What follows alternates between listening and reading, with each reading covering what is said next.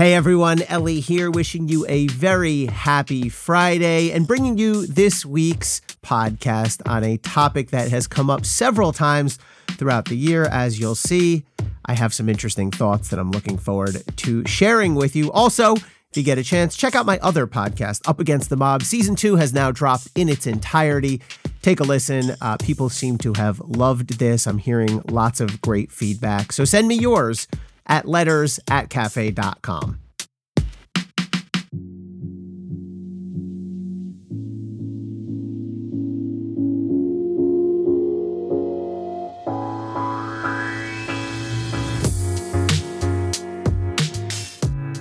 John Durham is done.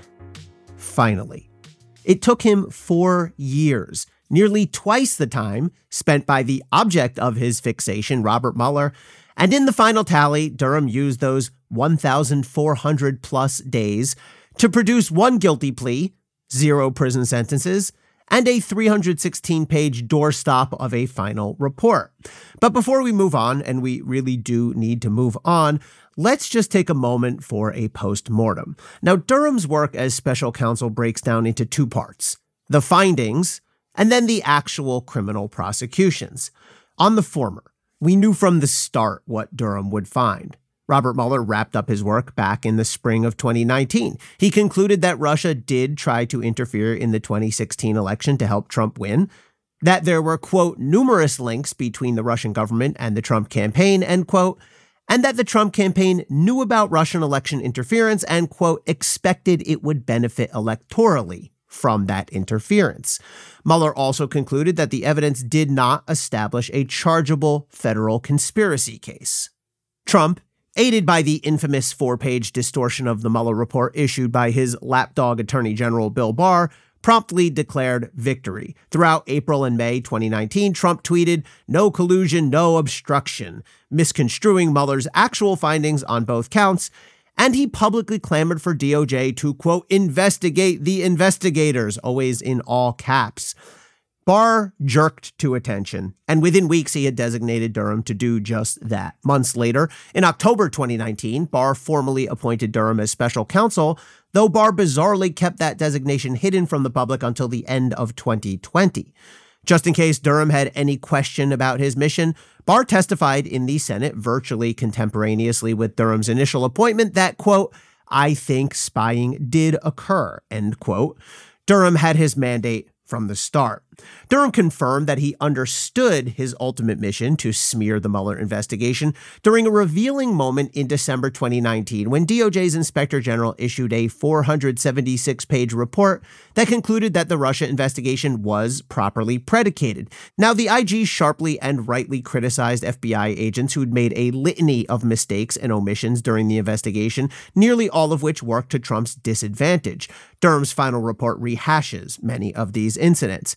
But the IG concluded that the FBI was justified in opening the investigation, given the overwhelming evidence that Russia had interfered in the 2016 election on Trump's behalf. Although Durham was only months into what would become his 4-year-long investigation, he nonetheless broke with long-standing DOJ protocol and commented publicly to dispute the IG's findings. Quote, "We do not agree with some of the report's conclusions as to predication and how the FBI case was opened," end quote.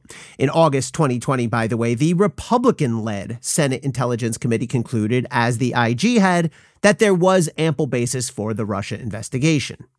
Durham's ultimate findings come as no surprise. His final report is a perfect Rorschach test. There's enough in there for partisans on either side to claim victory, and many have. Trump has declared, in characteristically hyperbolic manner, that Durham has vindicated him, hoax and totally illegal, and all the rest of the predictable turns of phrase. His minions have echoed the sentiment. Trump will continue to offer this twisted take on Durham's findings throughout the 2024 campaign. You can bet on it. Others have claimed that Durham's findings are a big nothing, but that's not quite right either. Durham concluded that DOJ and the FBI did not live up to their highest institutional standards, and he's got a point. Durham includes in his report a series of texts and statements, many of which were already in the public domain, showing that certain members of the investigative team were wildly biased against Trump, openly discussing their personal and political hatred for him. There's no other way to put it. At one point, infamously, FBI agent Peter Strzok responded to an August 2016 text from an FBI lawyer fretting about whether Trump might become president, quote, No, he's not. We'll stop it.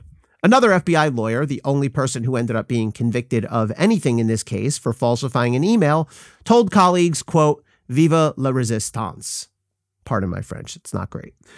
Durham also argues that the FBI relied on, quote, raw, uncorroborated information to obtain surveillance warrants. And that's partly true, as the unconfirmed Steele dossier played a small part, but a part, in some of the FBI's warrant applications.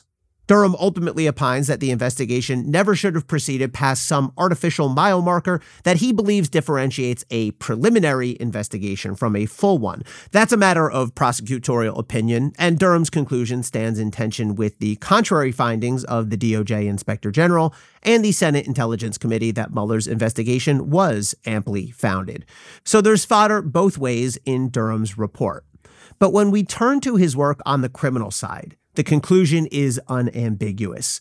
Durham was an unmitigated prosecutorial flop. I can barely even wrap my head around it. 4 years. 4 years. And here, ladies and gentlemen, are the end results. 2 indictments that went to trial and resulted in not guilty verdicts, and 1 guilty plea that yielded a sentence of probation. That's it. Done. Fin. Nada. Let's remember, Trump had predicted that Durham would uncover the, quote, crime of the century, end quote. Reality notwithstanding, Trump sticks to his claim, even now. It certainly would not have been difficult to discount Trump's wild proclamations from the start. Few rational observers genuinely expected Durham to find mass criminality or anything close. But even early skeptics of Durham's investigation could have anticipated something of substance, something more than this. If there's a silver lining here, it's in the comedic value of the frantic backpedaling by our esteemed former AG, Barr. As you probably know, he was the subject of my 2021 book, Hatchet Man, How Bill Barr Broke the Prosecutor's Code and Corrupted the Justice Department. As the title suggests, I'm not a fan. Now Barr, who used to claim he didn't much care about his public perception, but now is omnipresent on cable news, told Fox News this week of the Durham investigation, quote, It was a success in that its purpose from the very beginning was to get to the truth. It was not launched as a criminal investigation, end quote. Oh, I see. It was not supposed to be a criminal investigation. I mean, sure, Barr, as United States Attorney General, appointed Durham, a longtime federal prosecutor, as special counsel working within the Justice Department. Barr gave Durham a team of federal prosecutors and FBI agents who tend to spend their time working on, criminal investigations. Durham did, in fact, bring 3 criminal cases, 2 of which flamed out entirely, while the third barely landed. And in the official document by which Barr named Durham's special counsel, Barr specifies that Durham, quote, is authorized to prosecute federal crimes arising from his investigation of these matters, end quote. But no, this wasn't supposed to be a criminal investigation. So these piddly, laughable results, those 2 acquittals and 1 probation sentence, they're actually pretty awesome when you think about it that way. Here's another gem from that document, by the way. Barr wrote that he, quote, expected Mr. Durham to complete his work by the summer of 2020, end quote. But then COVID got in the way. It's getting a little late to blame COVID now, isn't it, after 4 years? We're done with Durham. And in the final analysis, his report does provide some valid and important critiques of the work done by the Justice Department and the FBI, though much of that information was already publicly known. The substance and the merits of his conclusion will remain largely a product of political perspective. But this much is beyond dispute. Durham took way too long. He ate up far too much of our political attention, and he ultimately gave us next to nothing of substance. Thanks for listening, everyone. Stay safe and stay informed.